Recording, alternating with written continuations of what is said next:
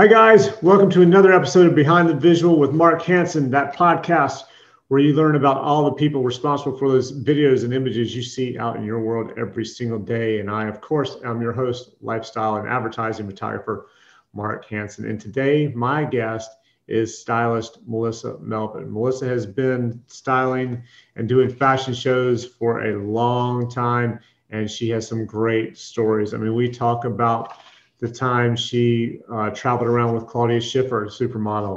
We talk about the time she worked with Tammy Faye Bakker and helped her with her clothes and her styling. The time she rented tigers from the Tiger King. The time she was in the middle of nowhere down south and was having breakfast at a Waffle House with Kristen Davis as they were on their way to and from some fashion shows. She talks about working with Michael Jordan, working with Cam Newton, and how she had to give a suit to him in 35 minutes when she lived farther than that away, and sew all the tags in it because they hadn't been sewn in yet because nobody told her they were there or that they needed to be sewn in. Another story about working with a woman for a weight loss story where she had to tuck and fold some skin, which is, yeah, I don't know about that one. And why she is called Mama Melvin, and wow, a bunch of other stuff as well. So this is a cool one. You guys are going to love this. Let me know what you think. Like it, thumbs up it, subscribe. Definitely leave me some comments and tell me what you think about this one. And I look forward to hearing what you guys think. So enjoy.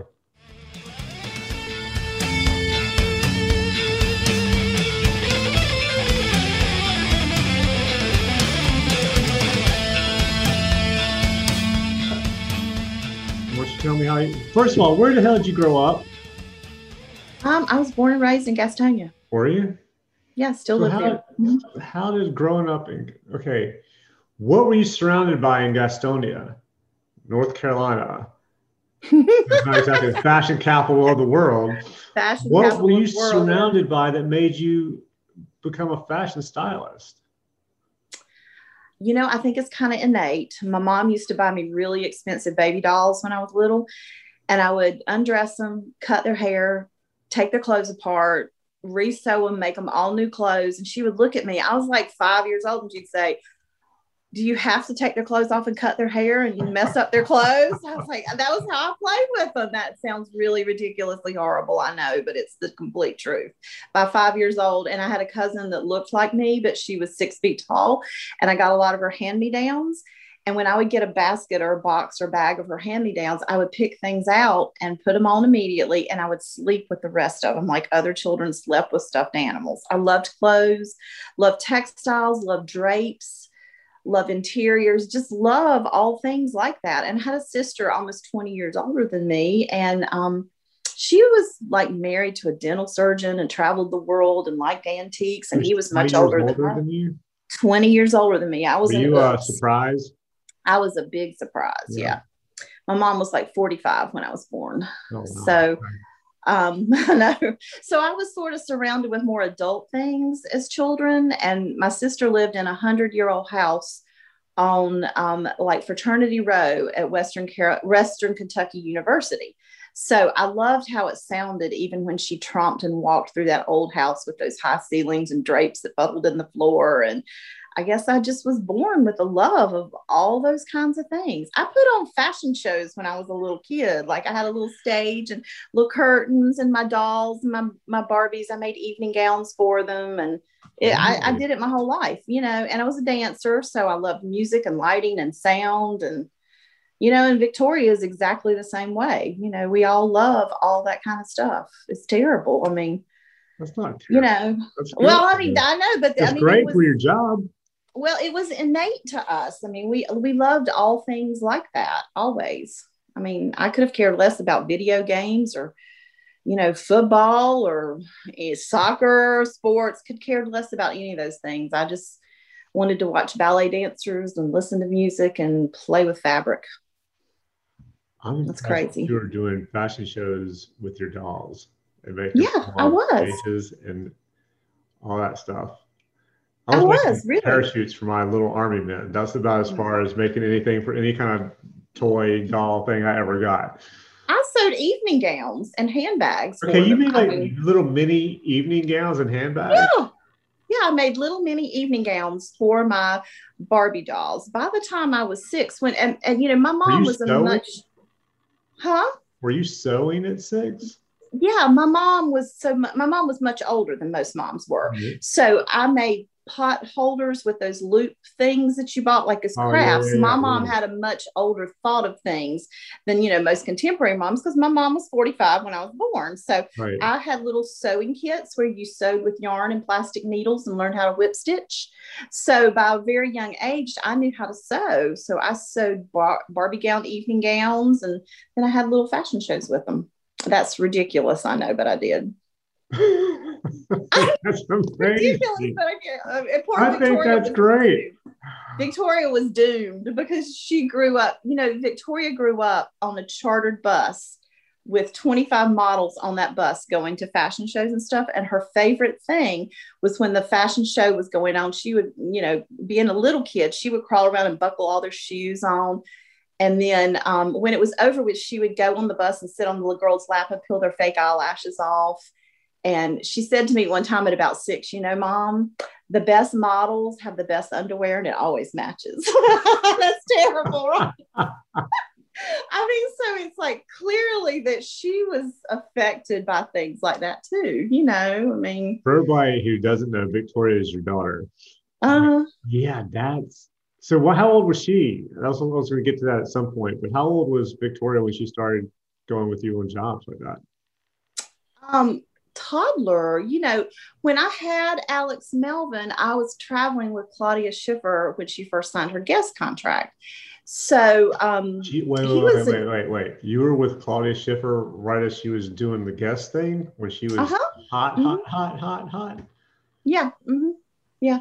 When Claudia Schiffer was born, I mean, when Alex Melvin, my son, was born, I was coming off maternity leave, and my first project back was I was traveling with Claudia Schiffer for some, I guess it was like a fragrance launch or something. So I traveled with her to several cities, and I took a nanny with me because I had an infant, and, you know, and had Victoria was like 2. She was little. Wow, that's a trip. Okay, It was, so how did you end up getting a job? There's a difference between being a kid and oh, loving to okay. make your dolls fashion and clothes and runways and that kind of thing.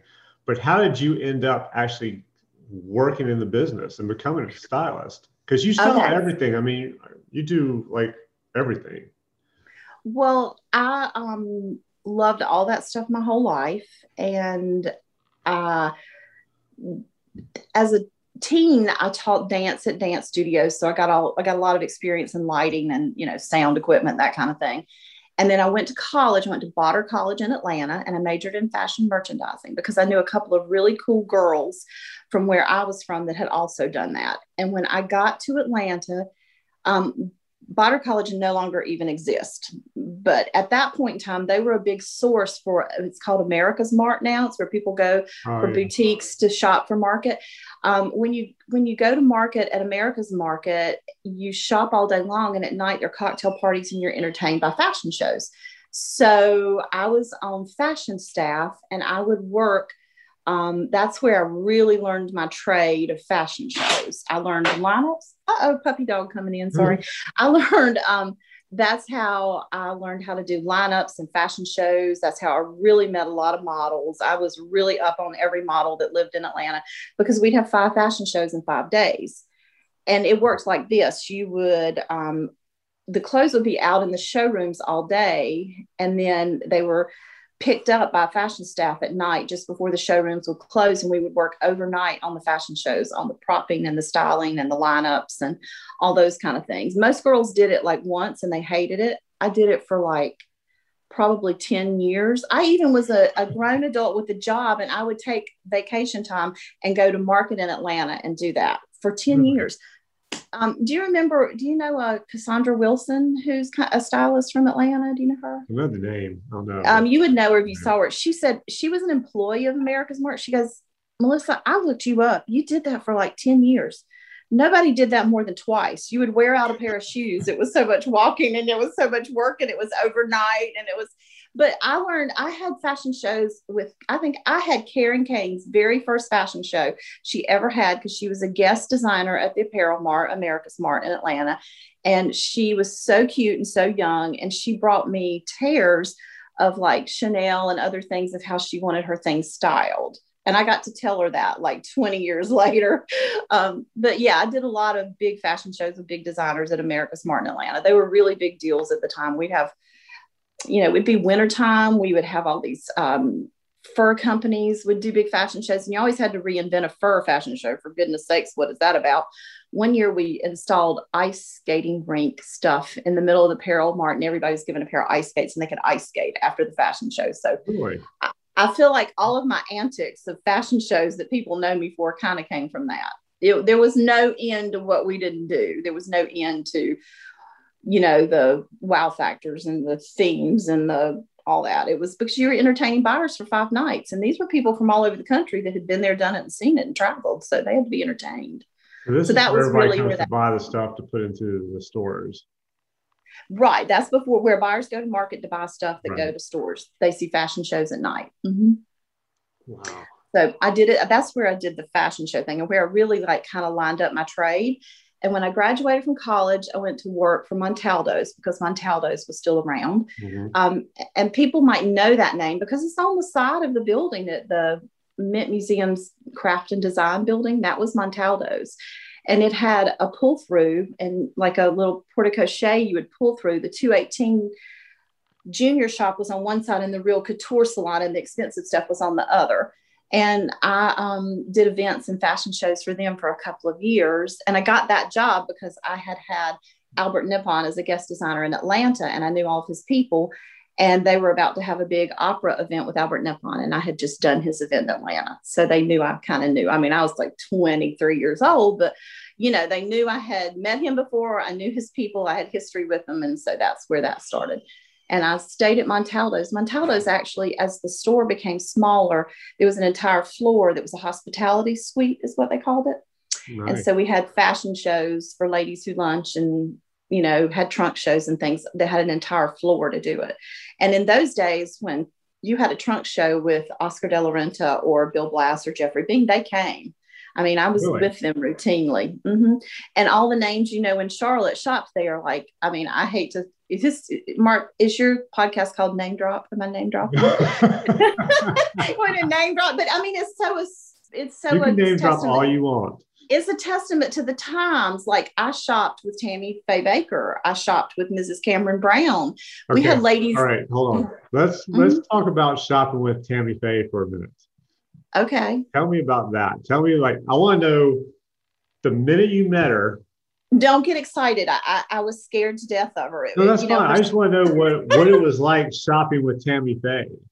When she showed up, was there other people with her? Was it just her? Was it, no, there were other people with her. And I apologize because I can't name drop because I don't remember some of their names. But the man who sat beside of Jim Baker all the time and wore a really big belt buckle, he and his wife often shopped there a lot. I mean, so yeah, all the names that you knew from that era shopped there. And they didn't carry things at Montaldo's that weren't expensive. It was like a couture salon, in the stock room. I remember, this was decades back. There was a $10,000 Valentino dress in the stockroom.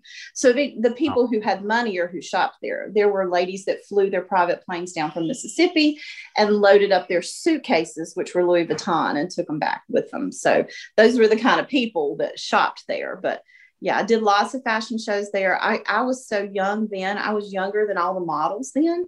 Yeah. Like, this is cute. Everybody knows Debbie Blackmore Chappell. I knew Debbie Blackmore Chappell as a model, a redheaded model. She modeled in a lot of my fashion shows and stuff. Wow. I know. So everybody knows her as stylist, creative director at the, Cato Corporation, but I knew her as a model way, way back. So yeah, it was fun. But so I got started there. And then after I was at Montaldo's for a few years, I moved a couple of department stores down the street to Belk and to Belk Store Services, which was at one time housed in the large, 3-4 story department store on Tryon. But it was literally 2 doors down from where I had worked in Montaldo's. And I was used to things being neat and clean and pretty. And I entertained and had beautiful food and drinks for all these fancy designers. And I got to Belk and they put me in a room with boxes above my head and told me I had to make a fashion show out of it in like 2 weeks. And I was going to be gone for like 6 weeks. And I was going to have a fashion show like about every day. And I sort of thought, oh my God, these people don't know what they're doing. This dirty in here. When are they going to clean it up? Were you getting paid more at this point? Were you getting paid more than Montalto's, or did you just leave? Yeah, it was good. I started out good. Yeah. It was good. I don't want to know what you got paid. I just want to know, like, I figured that's why you left Montalto's to go to Belk, because Belk was paying you more than you were making over at Montalto's. Belk kind of came after me for that, because I had done fashion shows at a big way at the apparel at America's Mart in Atlanta. Right. And then I had done big fashion shows for the Opera and the Symphony in Charlotte for Montalto's. And so Belk had this big thing, which was called Horizon, the road show, the traveling road show. And I think it existed for like maybe 17 years or so. I was there for 6 of it. And before me, it was like Kay Davis, Cindy Patterson. It was big names in Charlotte. People like Cindy Patterson was the mayor pro tem, I mean, it was smart women that knew how to do it. But they each stayed like 2 years. Wow. And they moved on. So what I really want to know is, how the hell do you remember everybody's first and last name? I'm doing good if I can remember their first name, but you seem to know everybody's first and last name, and I'm just like, okay.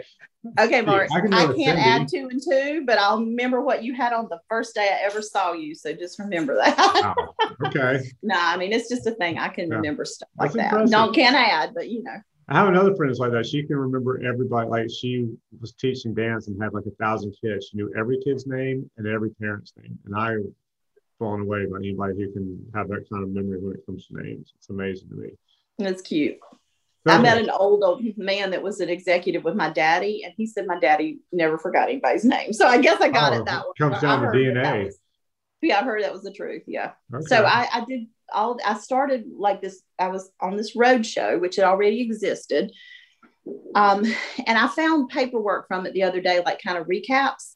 And like in the very late 80s, I was making like $500,000 with that fashion show. Total, not per show. Like now it's per show. We can make $500,000, Right. But then we were making like $500,000 for charity. It was benefiting museums and hospitals and junior leagues. And so during those 10 years that I actually worked as an employee at Belk Store Services, I did 17 to 20 shows in 4 states twice a year. I did it spring, summer, fall, winter. Okay. Sometimes I flew on a private plane every day to a different location ahead of the crew. I had my own truck driver, my own crew of 8, and did like, it was all over the Southeast. So were you on a little private plane, or you were on a chartered jet kind of thing? I was often on a little private plane, especially in the summertime. There was a group of it was E.O. Hudson. So there was Belk Hudson in Raleigh, but there was E.O. Hudson in Florida. Right. When I traveled down through the Florida regions, I flew every day on a private plane with a pilot named Jack. It would just be me and Jack. And I would pull a whole show, and the crew would come a couple of days later, and then we'd have a fashion show, and then I would go to the next location. So how old were you when you had your first big fashion show and you were in charge of the whole thing? How old were you? Probably like 23. Yeah, I was surrounded because I was so young. Thing? Oh, I forgot about that. No, yeah. I had big fashion shows at Montalto's. Opera Goes Glamour, Opera Goes Opulent. That's what they were called. I still have programs and stuff from them, but they were for the symphony and the opera and stuff. But they were in their hospitality suite for several hundred. But by the time I got to Horizon at Belk Store Services, they were for thousands, So at Belk, they were concerned I was so young. So there was an older gentleman named Cecil Bessalou who was in charge of visual. He built all the staging and stuff. Cecil Bessalou. He was a great guy. Yes. He built all the staging and stuff for my fashion shows. And then there was a New York fashion director named Gloria, who was a legend. And she was really a lot older and so funny. And I was sort of surrounded by what they considered help, so that, I would get it off the ground good. But I got it off the ground good. And I did it for 10 years and gave my life up to do it. But I raised lots of money, and I refined my craft, Where was your first one out of town? I don't even know. I mean, I did it all over. I did it in Richmond, Virginia, and I did it all over the floor. I did it all over North Carolina, South Carolina, Florida, Georgia, Tennessee, Texas. I mean, I did it all over. Right. I don't even know what the first one was. I mean, I had like ones that had been going on for, years and years and years, like in Macon, Georgia. It practically put a wing on a museum in Macon, Georgia. Oh, wow. So, yeah, it's kind of like it was everywhere. Nashville, it was everywhere. Damn. So you can imagine 40 cities in a year. That's how many I did. And how many models did you have at each show? 25 or so. And that's why I always knew so many models, because, and they also, in the early days, they would sign a contract, because their contract was for all of the road shows. Like if it was for 20 shows, they did all 20 shows. Okay. Wow. So, yeah, we kept them in a hotel and we put them on a chartered bus and we moved them small distance by small distance. Like, if it was in Florida, we got everybody to Florida and then we moved them on a bus. They're basically on tour. Yeah, we were on tour. Yeah, it was a trip.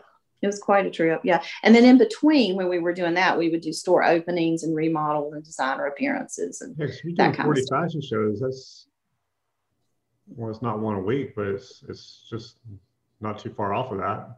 It's not, but some of them were in consecutive days. There were situations where the trucks would have to drive overnight. Right. And, there were even situations where we would put models on a bus and travel overnight. Like, this is terrible. We'd have to lie on those like little logs that truck drivers keep to make sure we were like not breaking the law even. Because it was a really elaborate staging situation at that point. I mean, it wasn't just even like what we do now with the, 40-foot long runway with the dozen chandeliers above and all that. It was much more elaborate than that even. Oh, wow. So it was a trip. The whole log thing with the truck drivers, they can't do that in Europe because they're digital now or in GPS. Well, you might not be able to do that here. I think you can still, I'm not positive, but I know a guy on a movie set. He was in charge of transportation for some, high-end movies. Mm-hmm. And he was saying that they were leaving Budapest going back to England, and it was going to take so many days because they couldn't drive overnight anymore like they used to because they can GPS them. He said, but when they're in the States, we can pretty much fudge on that a little bit if we need to. Yeah. Right. I had bus drivers for the models and I had truck drivers for the sets. And my bus driver, I always loved my bus driver. My bus driver, last one, his name was Benny. He was retiring from American Charters, which he only drove. He drove what he called show people. He drove the opera, the symphony, and us. And he was such a cute old guy. And he would have these, 25 models on a bus. We'd pull up to a hotel for our reservation. And they'd say, are you a youth group or female volleyball players or something? And I'd say, yeah. I wanted to keep them safe. I'd say, yeah. And then so we would have to, during the day, we had to keep everybody's haircuts, tans, and physical, fitness up. So we would take them to get a tan, to get a haircut, to a gym, but basically we didn't work all day. We would go to work at about 4:00 at night. We would have a fashion show, typically go to a party afterwards where, it was meet and greet and all the models were all dressed up pretty. And we would be done with that at 10:00, but we would go in and they would put on jeans, and then Benny would drive them to a local bar. And most of them would like drink water and dance all night for the exercise. And then he would drive us home. But it was quite a funny situation because we had to keep the models safe. So they would stay in a group together and, kind of segregate themselves from everybody else. Because you're in a small town, you don't know what, But I remember being with a girl that was very, very, glamazon, beautiful. She walked into the bar and she was a sight to see. We're talking 6 foot, and the DJ said a girl just walked in the door and she'd make a bulldog break his chain. I was like, oh my God. So, they had to stay together and only dance with themselves because, I wanted to keep them safe, And remember that. Make a bulldog break his chain. Yeah. So Benny was our bus driver and our protector. It was funny. He would pull us up and all these beautiful things would get out and go in a local bar. It was quite a crazy thing. Yeah. With my female volleyball team or my basketball team or my youth group. So, probably, I could see the sports thing being better because guys are probably less likely to try and do anything because they're athletes, so they beat your ass. Yeah, it was pretty hilarious. And men, of course, would try to infiltrate the group. Oh, I'm sure. Yeah. But it was like, nah. And then, of course, there were love interests on the road show. You know, I mean, we had couples meet and get married. I felt responsible. You know, of course, some of them got divorced, but, you know.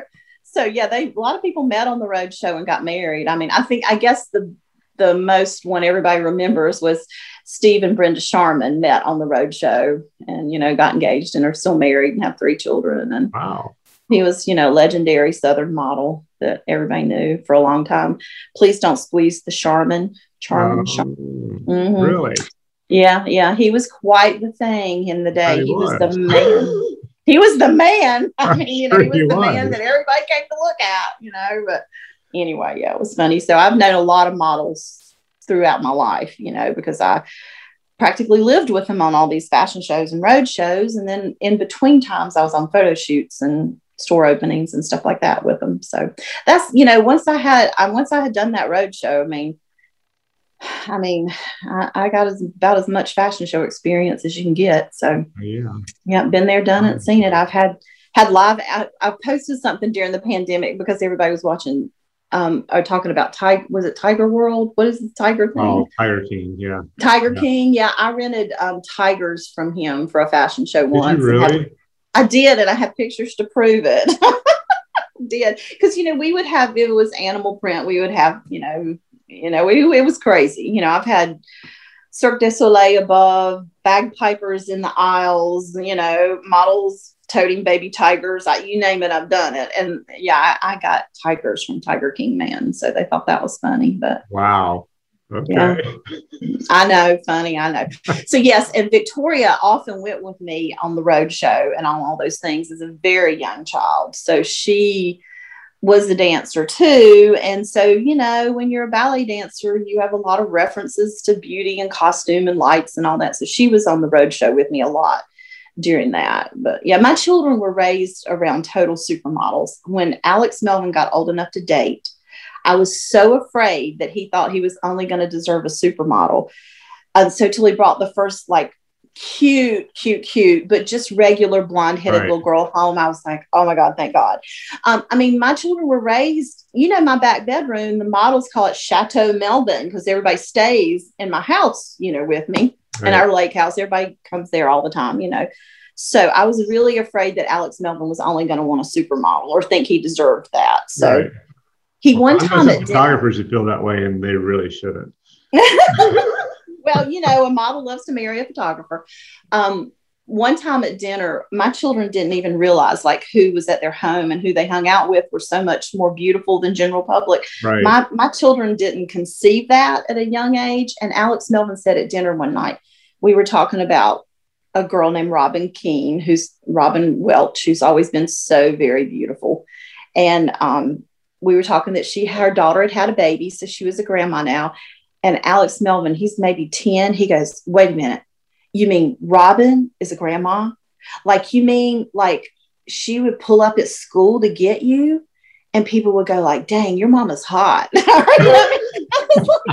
Yeah, Robin is a grandma and she's a model and yes, she's very hot. So, I mean, you know, my children didn't conceive a difference between what they hung out with and how they lived and how other people. Right. It was ordinary for them to have people like that in their house and hang out with that. So, you know, they just thought that was the stuff. Oh, I'm sure. Yeah. So yeah, that's pretty much how I got started, you know, doing that fashion show thing. And in between, you know, I was just always been a stylist my whole life, you know. So is there one or multiple jobs? What would be your favorite job out of everything you've done, would you say?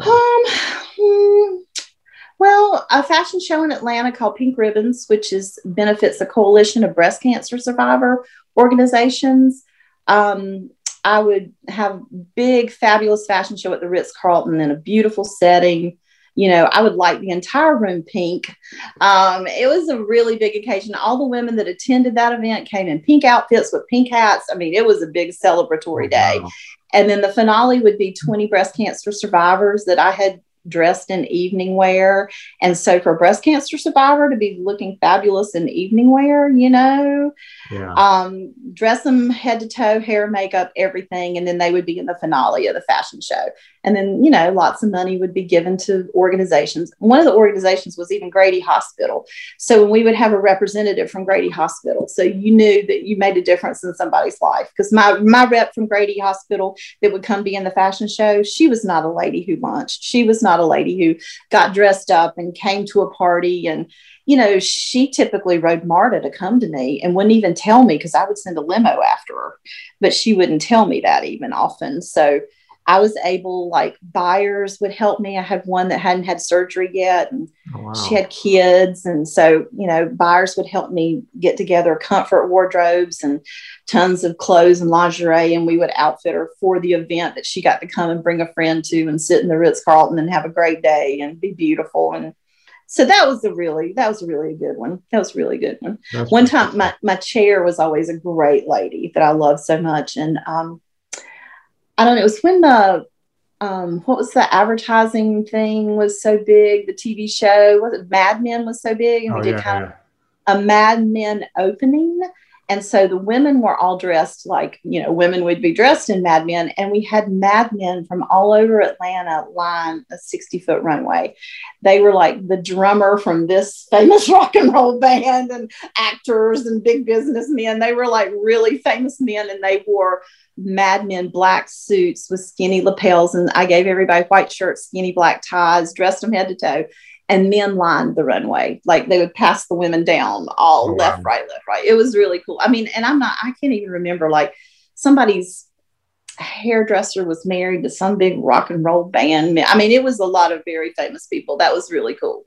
That was cool at that fashion show. But yeah, I mean, that was always a good one. And the Children's Hospital fashion shows where we have professional models, I'm showing out in Music City Center with a 70-foot runway and a dozen chandeliers above. And we'll have a really good fashion show, and we'll have 25 graduates from the hospital in it. And a graduate is a kid that's been seriously sick. And hopefully they have come to the other side of that sick, and they're in the fashion show. And I had a set of triplets one time that were born basically weighing 2 pounds a piece. And they looked at me and they said, "This was like being at Disney World." I was like, yeah, good. So,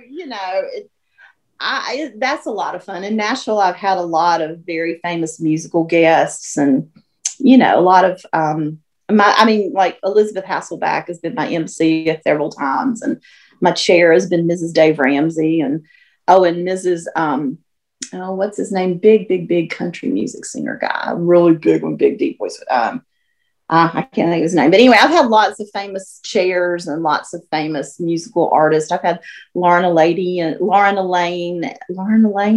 right? Lauren Elaine and Kelsey Ballerina. And I've had last year, before COVID hit, I would have had that fashion show. And Brad Paisley was my scheduled to be my MC and my guest designer, but that didn't work out too good. So anyway, all those children, I've met children through those events that I've kept up with for 20 years. Oh wow! That have been sick kids that have gotten better, and so it's real fun. That's real fun to know those people. It's fun to be me and be able to use fashion in a good way, because so many people think fashion. We're in this period right now where models are not the standard of beauty that they used to be. Model is more lifestyle oriented now, where people used to say that, fashion makes women feel bad, and they think they have to be skinny, and they think they have to meet this standard and look like this. And and I was always for 20 years back able to use fashion to raise money and make, for lack of a better, 25 breast cancer survivors look like the most beautiful people you've ever seen. So I was always able to use fashion in a nice way. So that's always been nice about that. But, always good. Yeah. Anytime you can kind of flip it from the perceived, what people perceive it to be, and then flip it into something where it's more helpful when they perceive it as a negative thing. I think it's right. I remember when the first time one client took me to Dallas, Texas to work a lot. And I remember the first time in Dallas, Texas, I was hiring models in Dallas, Texas. And I noticed when there was a new agency called Wallflower. I was like, what the, because in Dallas, you got Campbell Agency and you got all the big ones in Dallas that everybody knows. And then it was Wallflower. I was like, what is Wallflower? And this was years ago. So little did we know what was then has come full circle now. We want the girl with the gap in her teeth and the freckles on her face and the not standard model size and all that. So Wallflower was coming about a long time ago, but it's a hell of a name though. I know a little better name.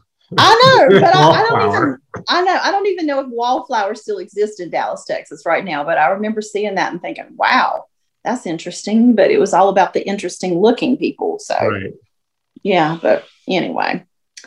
So out of all the celebrities, who would be your favorite that you've worked with?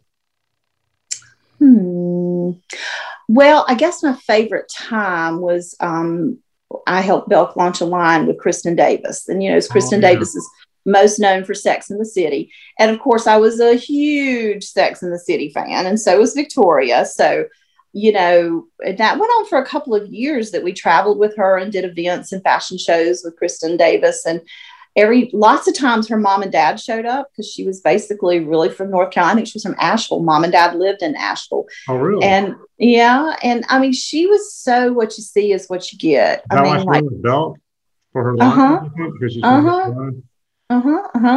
Had a line, and it was what you see of her character on Sex and the City. My experience was that's how she acts. That's how she is. She's sweet and nice and good and cute and everything. And I think that was my favorite. But I really hope at that point in time, because I was so busy at that point in time, I hope I remembered to even enjoy it. Remember, I was actually with the girl from Sex and the City a lot. Did I remember to enjoy that? But I don't know if I did or not. I don't know if I was so busy I couldn't, take up that, oh my gosh, Sex and the City, I'm here. But that was a lot of fun.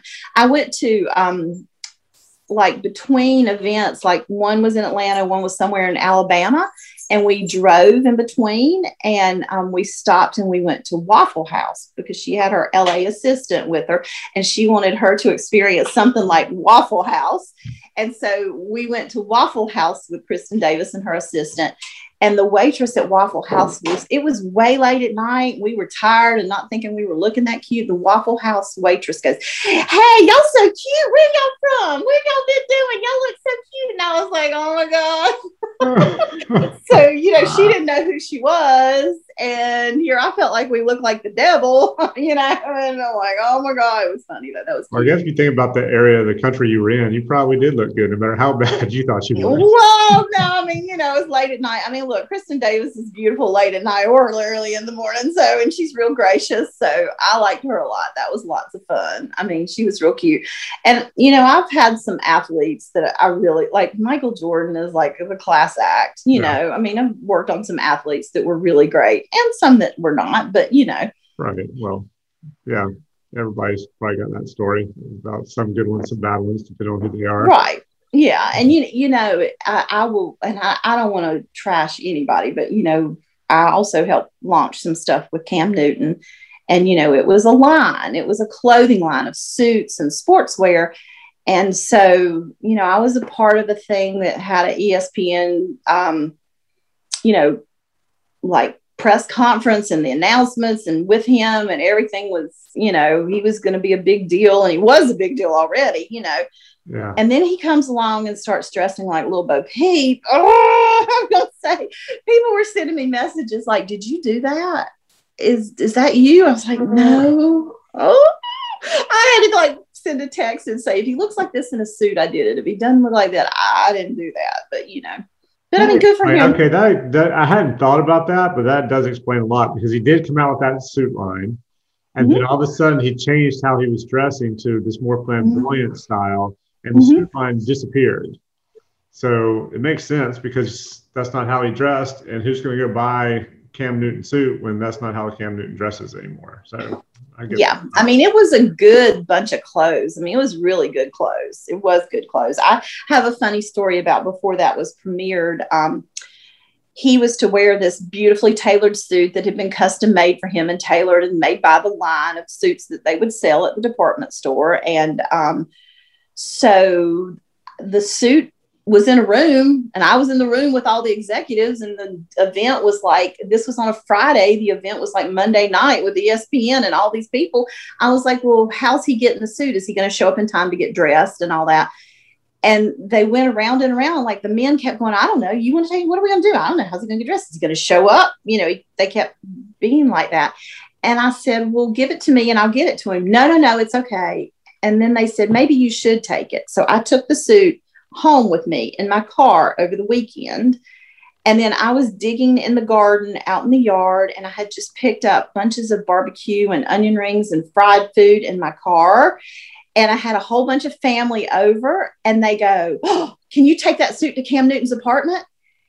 It needs to be there in the next 35 minutes. Now, I live in Gastonia. He lived in downtown Charlotte. Yeah. Can you get it to him right now? But I have to tell you, though, in the pocket, there's an envelope, and it has all the tags in the suit. The tags have to be sewn in the breast pocket, in the back of the pants, in the back neck of the jacket. So you have to sew all that on before you give it to him. Why? Nobody's going to see that, are they? Well, but for him to have it, it didn't have tags in it. You know what I mean? It was a custom made suit. So right. I grabbed a niece who drove the car, and I grabbed needle and thread. I took all the barbecue out of the car. I don't even know if I threw a clean shirt in the car. I changed clothes in the car. I sewed all the way there, and I delivered the suit. And he had arrived in it on Monday for ESPN with the suit on, and it had the tags inside of it. That was lots of fun, right? Not, you know. That's impressive. Yeah, it was hard. You deliver in the next 35 minutes with a tag sewn in it, and you're 40 minutes away.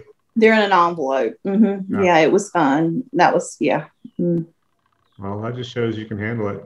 You'll figure out. Yeah, well, you know, nowadays the whole Instagram thing has given everybody a new challenge in that, you know, Instagram models and Instagram stylists and Instagram photographers, as we all know, you know, they would probably cry if they had to do what we had to do. So. Oh yeah. Yeah, you know, I've heard of art directors, creative directors saying that, you know, they've tried, occasionally they'll do something with an Instagram photographer or model or influencer or whatever, and they get on set and they're like, hey, we need this, we need that. And they look at them like, I don't know what you're talking about.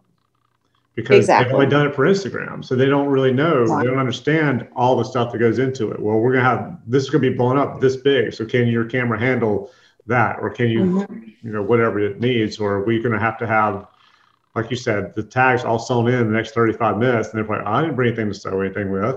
I just. Right. Or have a suit tailored. You got a man on set and he needs to wear a suit, and suit has to be tailored. How are you going to do that? You know, I mean, I've heard, I heard yesterday that there are people that rent Airbnbs, real pretty ones. And then they lay a piece of, like, they put a flower arrangement on the table and take a photo.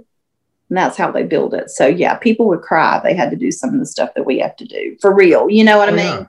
Yeah, I know. Or like just putting clothes on a model and they don't fit because models aren't really the size your clothes are. Your samples sometimes can be an 8 and your model can be a 2, and you have to make it work, you know? Yeah. Oh yeah, exactly. New York and they're size 8 and the small is a 2. Why would you send me an 8? And then you got to tailor your clothes to make it fit. Right. You got to make it fit. Yeah. And you don't want to, I know. Or you get I'll say that. No, you go ahead.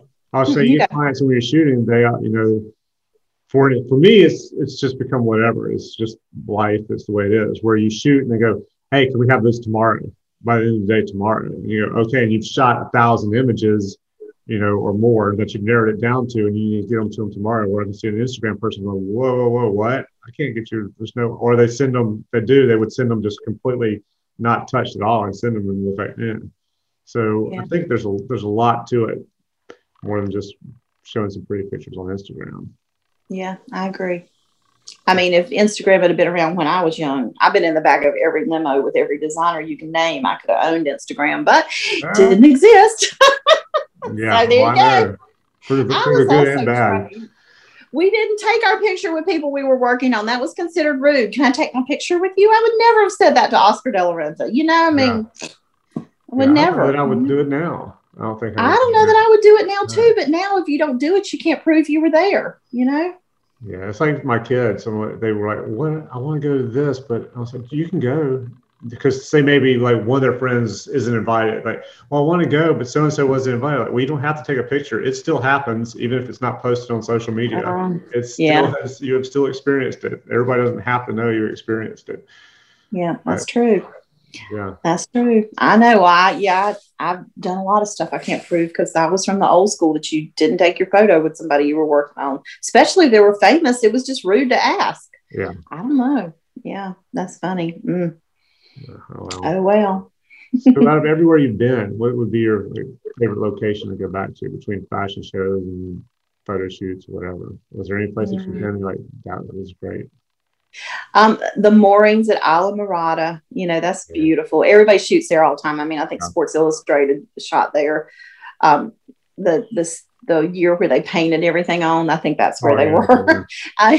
Cole shoots there. Everybody shoots there. It's where the palm trees grow horizontal and low to the ground.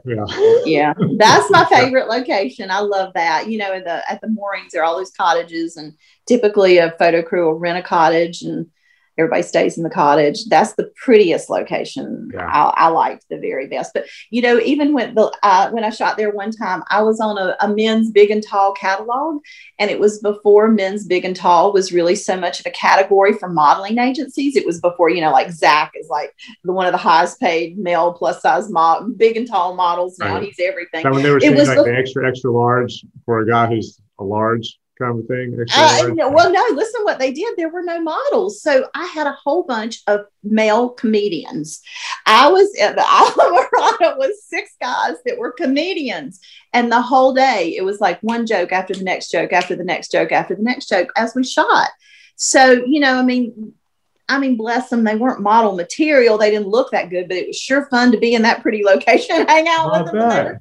They were comedians. Some Miami modeling agency rounded up a bunch of male, big and tall comedians. That's what it was. That was hilarious, isn't it? So my best job at Isla Mirada was on male comedians. So it's not in my portfolio because they weren't that cute, but they were comedians, and it was lots of fun, But that's good though. That's a good back location. Then. I mean, big and tall. It was hard to find. I mean, a lot of times you're grabbing actors. Or like you said, comedians, just somebody who's bigger and taller who maybe can fit. And half the time when we were shooting it, or I'm shooting it, you wouldn't get the right size clothes. So you got to an extra large, and they're sending everything extra, extra large. And we've had to do like bubble wrap around people, and to make. Yeah, I'm really good at that. I can make things fit. That was it. Do it. I tell you, this is funny. I went through a stint where I was really. Everybody was calling me remember when The Biggest Loser started? Everybody was calling me for things for all the winners of The Biggest Loser.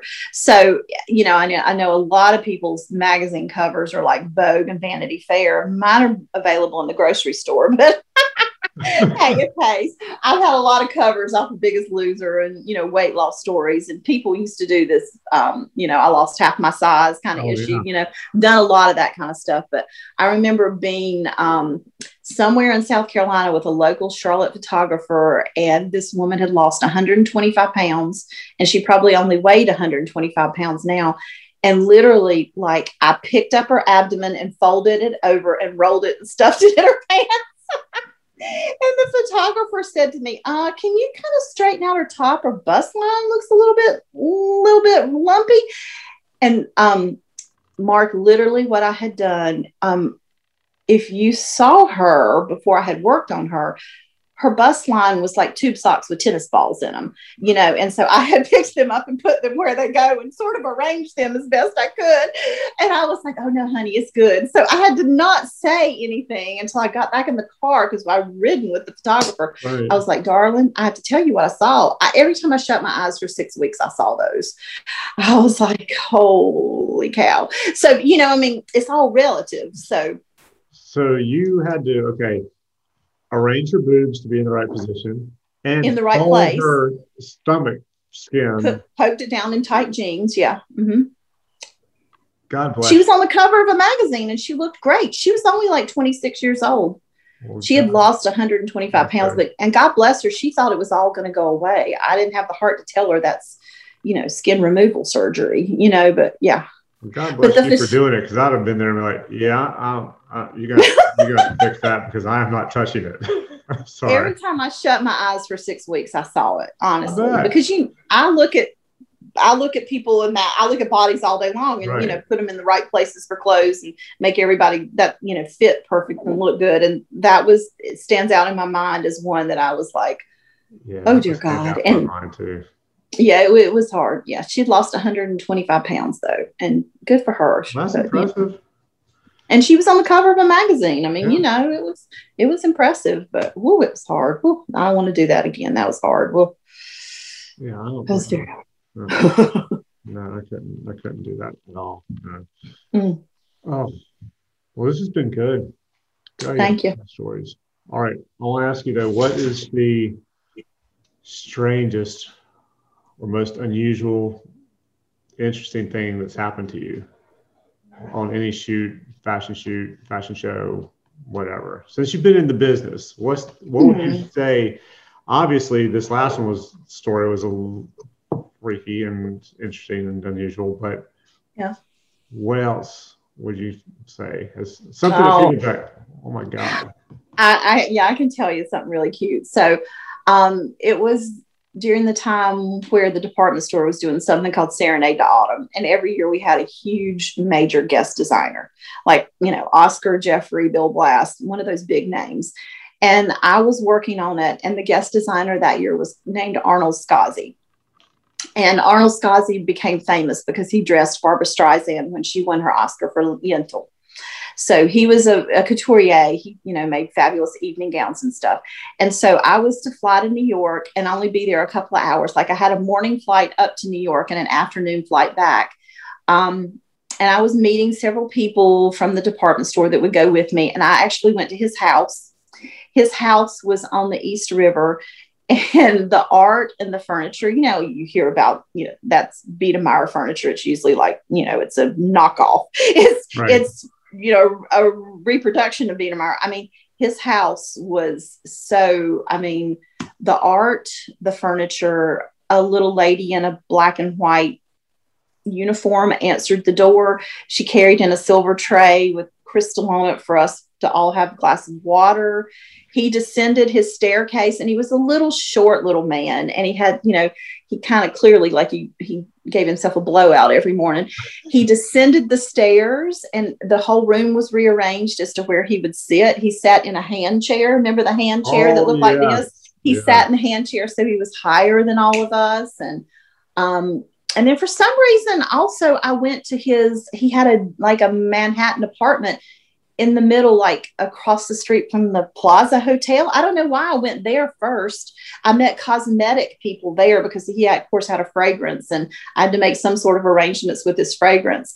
And it was like the bedrooms had like silver lame bedspreads and real Arete art on the walls. The whole thing was like, I felt like I was living a dream. And he was such this funny little man. And then somehow I missed the flight in the afternoon. I had to stay all day. I had to walk from, one end of New York City to the other. I stopped and bought tennis shoes because, of course, I had heels and a suit on, and it was hot. And then, eventually it, had him as a guest designer. It was lots and lots of fun. It was breathtakingly beautiful when I got done with it, but the getting there, the stories to tell about the maid answering the door and carrying the water in on a tray. And he came down in a tuxedo and it was the middle of the day. When he descended those stairs, he had on like a black tuxedo and sat in that hand chair. And he's since passed away, but yeah. Was he straight? No, probably not. Yeah. Probably not. No. And Bill Blass carried a highball glass with him at all times. I put him out on the runway. A drink? Yeah, no, I mean, it was kind of like a highball glass standing around. It's kind of a Sinatra thing. I took it as like a Frank Sinatra thing. I put him out in the middle of the stage at the end, when designers always appeared at the end of a fashion show and would walk down the runway with a model. He appeared in the middle of the stage in a tuxedo and he took his highball glass of bourbon with him. It's like, oh my God. And I used to do this thing. I would have, because I said I'd never took my picture with anybody and never did anything like that. But, when I do fashion events, I carry a lineup on a clipboard, which is the order at which the fashion show rolls. I would keep a pen with me always. And at the end of that, if I felt like I could do it, I would say, would you sign my lineup? So I have lineups signed by lots of designers, and Victoria has them on her wall now. But Bill Blass signed it to the finale, or who put me out in the dark. You put him out in the dark? Well, yeah, the lights went down and I put him out in the dark and the lights came back up, and there he stood in the middle of all of his women, you know, in the that's impressive. That's cool.